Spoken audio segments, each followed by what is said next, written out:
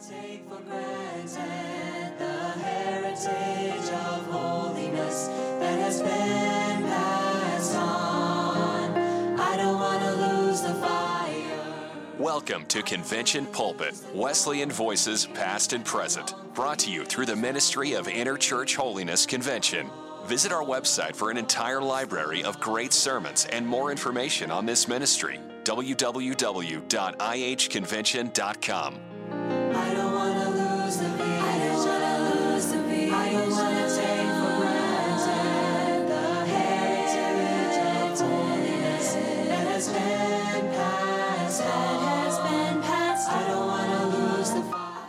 The sermon we are featuring today on the podcast is a bit different because it's actually a commencement address held at God's Bible School and College in 1978. The speaker that year was Dr. Leslie D. Wilcox, a brilliant mind, and I know you're going to enjoy this wonderful sermon that he titles, Where Are You Going? Keep passing it on, and I don't want to lose the vision. I don't want to take for granted the heritage of holiness that has been passed on. I don't want to lose the fire. Faculty, graduating class of 1978, families and friends. A little while ago you were handed, or maybe you found somewhere, a program for the evening. Maybe many of you have it in your hand already. Did you read what's on the front page? If not, just look at it now. Commencement 1978. Commencement. Most of our students have been looking forward to graduation, not commencement. For 4 years, they've been asking, well, what do I need to graduate? And especially the last year or two, they've been talking about, do I have all the subjects and do I have grades high enough so I can graduate? They've been thinking about graduation. Now we come and we hand them a program that says commencement. That must be a disappointment. They thought they were going to graduate. Now they're only told they're going to begin. Now that's not merely a confusion of terms. While that may sound a bit strange that for the same occasion two names so much different should be used, that's not mere accident. Because all the way through life, there are times when we come to the attainment of a goal. Some step is taken, some objective is reached, and we graduate. Oh, of course, you don't always call it graduation. Sometimes you have a different name for it, but again and again, all through life, there are times when we reach a goal, and something has been accomplished, something done. But always, and I use that word always advisedly, I believe I am correct in saying always through life, every step is only leading to another step. And when you've graduated, you commence something new. Now, in a lesser way, that's true all the way through life. Of course, there are not always these special occasions when you reach a goal, but again and again, there are goals that are reached. But after every goal, there is something more to reach. In other words, the goal, the graduation, is not a stopping place. It is a starting place. And from here, we go on, or at least we ought to go on. I believe that'll be true, clear down to the very last graduation that God gives us when we come to step out of the kindergarten phase of life. We've been living down here, and God ushers us into a grand commencement for a glorious eternity. So that I think the pattern holds all the way through life. Not only here on this occasion when these young people are graduating and then all of a sudden they're beginning again, but I think it'll hold all the way through life. Not only is this a pattern of life, I think it's also a true scriptural pattern For we find again and again in the Word of God, when there is a look backward, where have we come from? What has happened? How did we get here? And then there's a look forward. I'm glad we don't stop just simply with what's been done, with what's in the past. But there is a forward look. Let me cite for you just a couple of examples from the Word of God that show this look both ways. Back in the Old Testament, there was a man who, when a glorious victory had been won because he had obeyed the Lord, he wanted to celebrate that victory, and he said, "Hitherto hath the Lord helped us," up until this moment. That was a victory, graduation of a sort, perhaps. I think of another man. You'll find him over in the New Testament. And he was coming to quite a different kind of circumstance in his life. But he said, even though he was facing the executioner's block, "Henceforth there is laid up for me a crown of righteousness, which the Lord, the righteous judge, shall give me at that day." So you'll find in the Word a backward look, what has been done, a forward look, what lies before us. Paul himself, the great apostle, in that 3rd chapter of Philippians, talks about those two facts, the fact of what has been done, what has been reached, and what there still remains to reach. For he says, and along about the 10th verse, in that 3rd chapter of Philippians, "Not as though I had attained." In other words, there is something more to be done. And yet a few verses later he says, "Whereto we have attained." So for him, there also was the same kind of a situation. Something has been reached. An attainment has been accomplished. But this is not the end. There is something more. There is something beyond this. So I would like to speak to the graduating class of 1978. I'd like to speak to you tonight, all of us, about this matter of a commencement for God. And I would like to put it this way. Where are you going? Now, the future doesn't just merely come to us by accident. If you think about where am I going, you may say, "Well, I don't know. I don't know what the future holds for me." No one else does as far as the details are concerned. But you can know what kind of life that future holds for you. You can yourself decide whether it be live for God or whether it be live for self. Whether you'll waste it just merely for the passing fancies of life, or whether you'll invest it for the eternal realities that will never pass away. That decision is up to you. It is not a matter of chance. It is not a haphazard affair.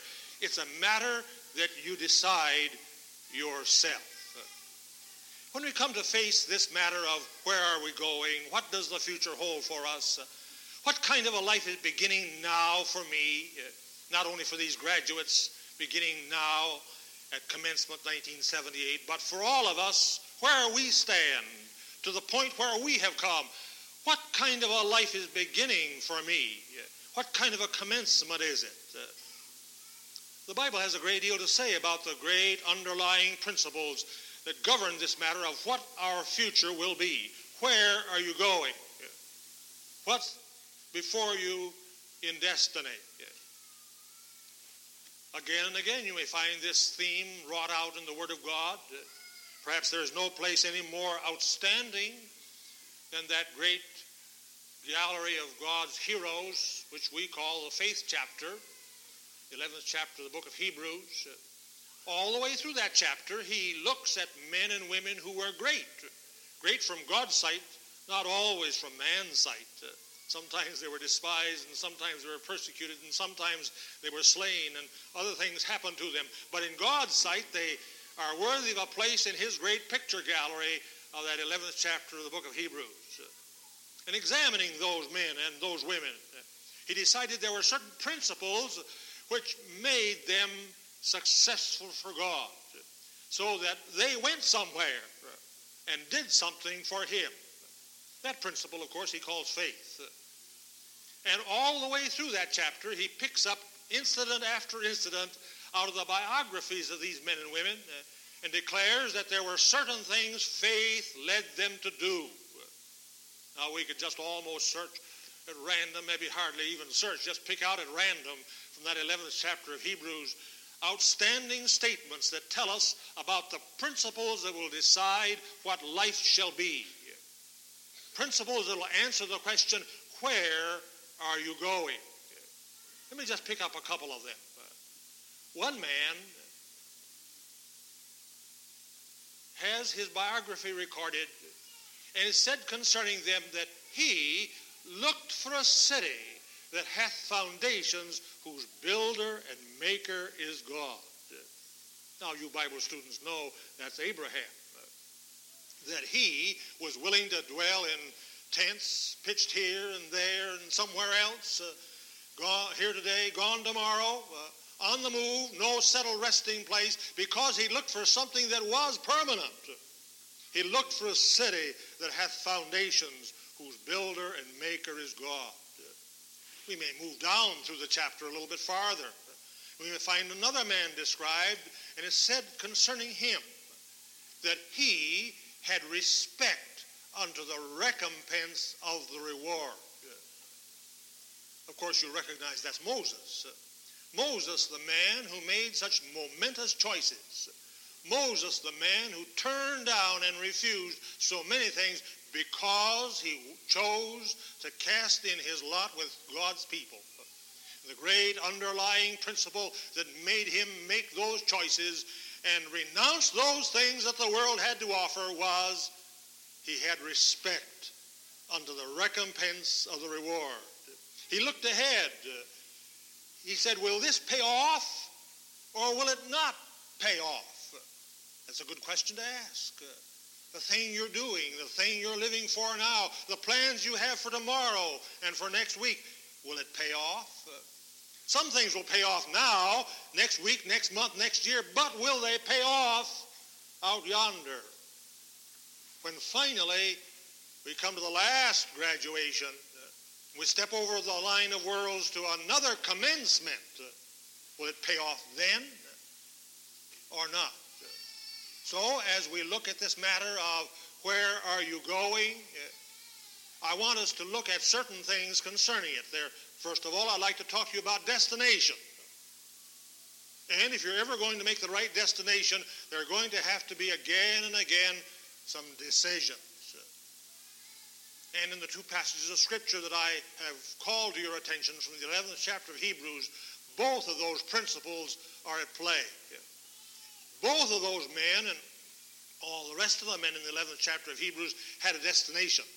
And again, when they met the problems of life, there was a decision that they had to make.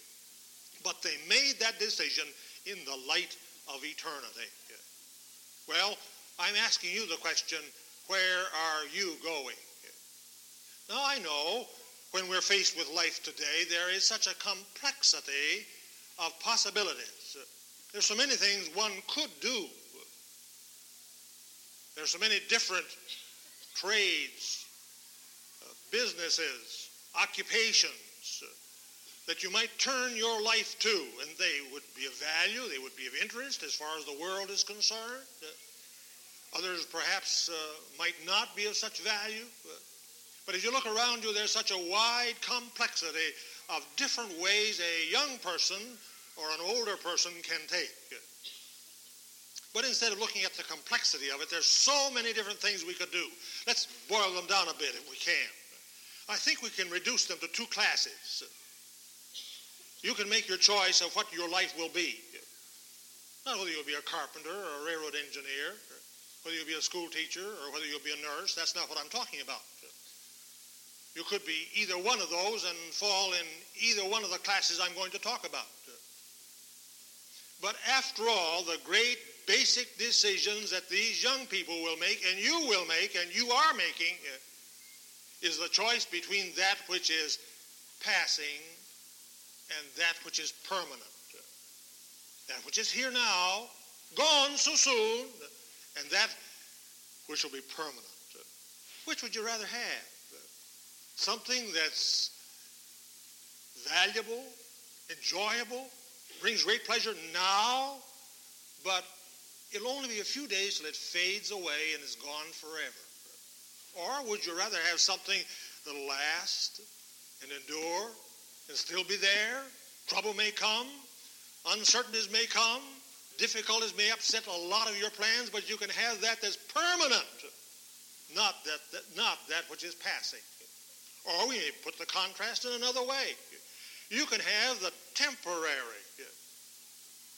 That means just for a little while. The things that don't last very long. Or you can have that that's timeless. When the last calendar has been turned and the last clock has stopped ticking, you can still have something that lasts on forever and ever. Or we can put it another way. Which do you want? Do you want the transient? That word transient means that which is just passing by, flitting past, gone so soon. Or do you want the eternal? That will last on and on and on and on for all eternity, past all our ability to measure. Well, you can have your choice. Sad to say, many people are choosing the temporary and the transient and are letting the eternal and the permanent slip through their fingers as though it were worth nothing whatsoever. I hope that every one of these young people, and I hope that you too, will make your choices in whatever occupation of life you may be engaged, but in that occupation you may make your choice for that that's eternal and not for that which is temporary. There runs across the middle of the state of Ohio a highway. I used to travel it a great deal, a little farther south. U.S. Highway number 21. I traveled it from Ohio down into the Carolinas again and again back some years ago. I haven't traveled it very much in recent years. We have faster methods of going, you know. We have interstates now, and you can get there in half the time. But back in the days when I used to travel U.S. Highway number 21, they tell me that part of it has been relocated or rebuilt, so maybe the feature I'm going to describe is no longer there. But that highway crosses the river coming down from Toledo and Columbus at Portsmouth, goes across the eastern end of Kentucky, crosses the western tip of Virginia, goes across the corner of Tennessee, winds around amongst the Blue Ridge Mountains, and finally goes to Atlanta, Georgia. On south somewhere, I've never followed it south of Atlanta. But in the days when we used to drive back and forth, there was a place in the western tip of the state of Virginia, somewhere near Norton, Virginia, where there was a scenic attraction. It was advertised down the road a long ways before you ever got there. You saw signs advertising the natural tunnel, advertising some great cliff, and a sign that said, the chasm of eternity. I've been intrigued by that sign time after time. If you go south, you see it. If you come north, you see it, or you used to. I never have gone to see it. The reason is they charge to get in. And there are reasons why I like free things rather than things that cost. You can guess what they are. But I've never gone to see. But I've used my imagination. What would the chasm of eternity be like? It must be standing on the brink of a precipice, and you can't see the bottom. Down there, out of sight, somewhere. You can throw a rock over, and finally you'll hear a dull thud. It's reached the bottom, but out of sight. And the advertisers thought that that would be a good way to advertise the cliff by calling it the chasm of eternity. Again and again, as I've driven along that highway, I've thought about a lot of people who are coming to the end of life. And it'll only be a chasm. Only be a leaping off place. Out into the blind dark. Out where they do not know. Is that what the end of life will be like to you? It doesn't have to be, if you'll make the right choices now. You know, a day can close in two different ways. We enjoy the beautiful sunset in the west, and the sky is painted with all the artistry of light which God can give it. We love a sunset, a beautiful sunset. But there are days that do not close with a sunset. They only are a nightfall. And the shadows gather around, and the mist gets thicker, and it gets darker and darker. Lives are like that. Some lives close with a glorious sunset. Some will only be nightfall. Which would it be for you? Would it be sunset or nightfall? You say, well, what a strange thing to talk about on commencement night for a graduation service. Yes, I'll admit it may be a strange thing. But listen, we'll never reach the destination we want to reach unless we take attention to the beginnings, the way we start. Commencement night. This occasion when you step out into a new walk of life, if you want the end to be what you'd like to have it be, then the beginning now, the choice you make here at this time must be the right one. You know as well as I do that you can't go out here and just go at random onto any one of these interchanges on the expressway and get where you want to. You have to pick the right interchange in the right direction. We had somebody, I don't know whether this happened to anybody here tonight, but a few years ago somebody came here and they said, well, we couldn't find this place. We drove into Kentucky 7 times before we could find God's Bible School. A lot of people like that. Always off on the wrong direction somewhere. But if you want to end up right, you've got to make the right choice to begin with. You've got to find the right entrance ramp in the right direction to go. That's true in life. Jesus knew it very well. And he said there is a narrow way that leads to life. There's a broad way that leads to death. Destination, yes, there's destination there, but that destination is decided by the choice you make now, the narrow way or the broad way. Which will you choose? The narrow way or the broad way? You can't choose the wrong entrance and expect the right destination. Another very important thing about this matter of choices of destination is that you don't have the chance to do it over again.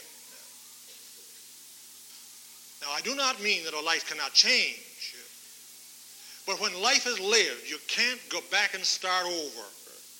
Did you ever hear anybody, older people, say, if I were young again? Well, the very fact they say if I were young again shows they know they can't go back there and start again. If I were young again, I would do so and so. If you're ever going to reach that destination, you've got to make the right choice. For after all, we only pass this way one time. There's a bit of poetry written by John Oxenham that I think shows this matter very, very keenly. Very beautiful lines of poetry. He says to us that but once we pass this way, and then the silent door swings on its hinges, opens, closes, and no more we pass this way. And then he closes his verse by saying, for no man travels twice the great highway that leads from darkness up to light through night today. You have one chance. You can't come back and live life over again. That's the reason why it's so important now, at commencement season, young people, when you're stepping out from this stage of your experience into another stage of your experience, that you make the right choices as far as destination is concerned. This whole matter becomes very, very important when we realize that God made man for eternity. He didn't make him just simply to live here a little while, pleasing himself, frittering up the opportunities, wasting the chances that came to him, but he made him for eternity. Look within. Look at that human character that God gave you. those powers of choice, those moral capabilities of right and wrong, that reason that God endowed you with, that voice of conscience speaking within. Do you think God put that there just simply to waste in a life indulged in sin for a little while? Oh no. God has put within you something that's akin to himself. It says in Genesis that God made man in his own image. And those powers that you possess that I've just named are a part of that natural image of God with which God endowed every man. The very fact he made you that way shows us that he made you for himself. Not for you to waste, not for you to live selfishly with only yourself in mind, but to live for him. Another reason why we see that this choice of that is permanent and eternal is so important is because God has planted in every heart a desire for something beyond this life. Back in the book of Ecclesiastes, there's a statement which in another version is rendered this way. God has put in their hearts the desire for eternity. That's true. I believe every human being has a desire for something past this life. You see somebody who has come down nearly to the close. Their life has been lived all for self. And again, if they don't say it out loud, they'll wish, oh, if I only had a little more time. If I only had some more opportunity. If I only had another chance. For you see, God's put the desire of eternity in men's hearts. Because that's true. Because God made you for eternity. God's put the desire for eternity in your heart. It's exceedingly important that you make sure that you make the right kind of choice as far as destination is concerned. The second thing we need to notice tonight from those principles that we observed at the beginning is the matter of decisions. Well, there's one decision when we decide on what that destination shall be. But just one decision doesn't always close the matter. Again and again and again through life, we're faced with alternatives. We're faced with the necessity of choice. We must do this or this. We can't do both this and this. We must go one way or the other. So we have to make decisions. Again and again, there are decisions that have to be made. And many, many times, those decisions bear on this matter of destination. Where is life leading? Where are you going? What's the ultimate goal and the final result out there? What are you living for? Are you living just simply for this life gone so soon? Or are you like the man of old who caught a glimpse of a city? Or the other man who made his decisions because he had respect under God's payday? He looked ahead and he saw the recompense of the reward. He said, I can endure any kind of hardship. I can give up all this world's pleasures and all of its treasures and everything this world has to offer if I can only have God's approval at the end. If I can finally receive that recompense of the reward which he has for those who obey him. Now, actually, of course, you'll be faced again and again by things that will attempt to pull you off from that eternal destination. There will be a lot of false direction signs. The world and the devil are busy erecting false direction signs. You can go this way, it won't hurt, it'll be all right. Why not do this? Until a lot of people get confused and they do not know which way to go. There are a lot of false direction signs. Then there are a lot of pressures that are brought to bear. The pressure of our fellow men, the pressure of what people think, pressure of what will they say if I do thus and so. Again, there are a lot of counterfeit values. I've been trying to stress for you tonight the importance of eternal values. There are a lot of counterfeit values.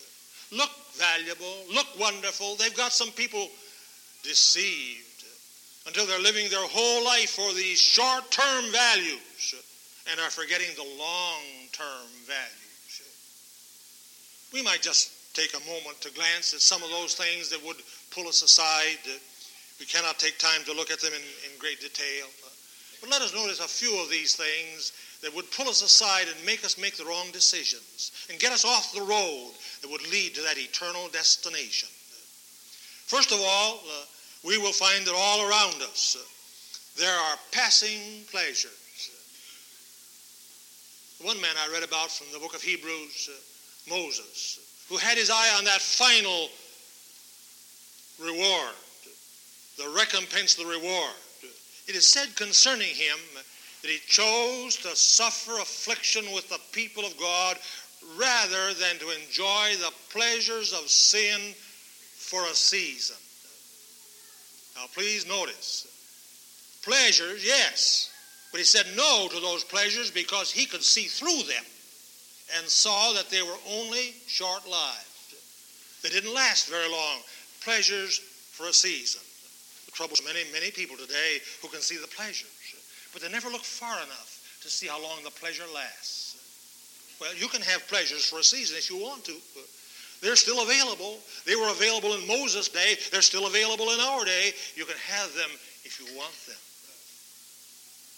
They are some of the things that would pull us away until we make the wrong decision and miss the final destination. Again, there's not only passing pleasure. Oftentimes it's a matter of present convenience. The easiest thing. Oh, I know. If you have to make a decision that costs, it demands some trouble. It demands some hard work. It demands more attention and more diligence, perhaps, than we want to give it. So it's so much easier just to take the easy way and decide out of convenience. I'm afraid there are a great many lives that are being decided just simply out of convenience. Well, the easiest thing to do tonight, and then the easiest thing to do tomorrow morning, and the easiest thing to do tomorrow night, and the easiest thing to do next week, and the easiest thing to do next month. And all their life is filled up with just doing the easiest thing. Well, you never get anywhere that's worthwhile. Just making choices on that basis. Again, there are the pressures that we will find exerted from a great many different sources. There's the powerful passions of sin. We live in a world that's under the sway of those powerful passions of sin. And we see all about us in society the corruption and the degradation that's been brought about by those powerful passions of sin. And even though we've attended a Bible school, and even though we've been acquainted with a holiness atmosphere, don't try to deceive yourself into thinking that you're exempt and you'll never face a temptation along that line. They can't get hold of you. Back in old Greek mythology, there was a certain woman, beautiful woman, who'd entice sailors to her island. And then she had the power of enchanting them and turning them into beasts. And the men who came her way were turned into ravening wolves or grunting hogs, more or less according to the character that they'd already had when she first saw them. Well, there are passions that'll turn men and women into mere beasts if you aren't careful. And then, of course, there's always the pressure of what other people think, the pressure of popularity. Jesus referred to that in a passage I mentioned a moment ago when he talked about a straight gate, a narrow way, a wide gate, a broad way, and two destinations, one life and the other death. And he said that one of the reasons that so many are unwilling to take the narrow way is because such crowds are going the other way. Now you read it carefully, you'll notice that he says, few there be that go in thereat, for wide is the gate, broad is the way, the crowds are thronging in this direction, and again, life is proving the truth of Jesus' statement that many people choose just because of the crowd. You look around, nobody's going this way. I'll be alone. I'll have to stand by myself. Nobody else is taking this way. Well, that isn't true in the first place. It is true there are many, many more going the other way. Don't make the decision just simply on the basis of the crowd that's going that direction. Oh, there are other pressures that we might note. I don't want to take time with them. I only want to stress again the fact that as you make decisions tonight and tomorrow and next year, in the years to come, make those decisions in the light of eternity. Don't let yourself be swayed by any of the pressures of this world or any of the attractions this world has to offer, but make your choices in the light of eternity.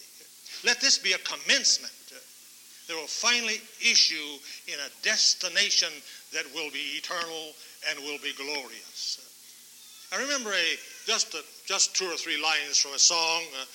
I haven't heard it sung very often in a number of years, but it used to be sung fairly often as a special song. And from it I lift just these words of prayer. Banish our worldliness. Help us to ever live with eternity's values in view. That's what I'd like to say to you tonight. For my last words to you, as you step out to commence another stage in life, may I urge you, live with eternity's values in view. The heritage of holiness that has been passed on. I don't want to lose the fire. Thank you for listening to Convention Pulpit, a ministry of Interchurch Holiness Convention, featuring Wesleyan voices past and present. For more sermons or for more information, visit www.ihconvention.com. This ministry is made possible through the financial support of our listeners. You may give online at ihconvention.com or send your donation to IHC, Post Office Box 99, New Berlin, Pennsylvania, 17855, USA. That has been passed. I don't want to lose the fire.